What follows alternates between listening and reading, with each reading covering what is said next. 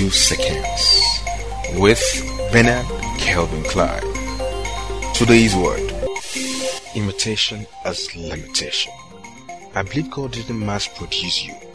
You were handcrafted, customized, and specially made, fit for a specific purpose. Today, what we see around are men trying to fit into a certain mold, to be like, and not deciding to be and live their true self, their own dreams. You may copy, that's fine, but if it's not your true passion, you'll perish soon.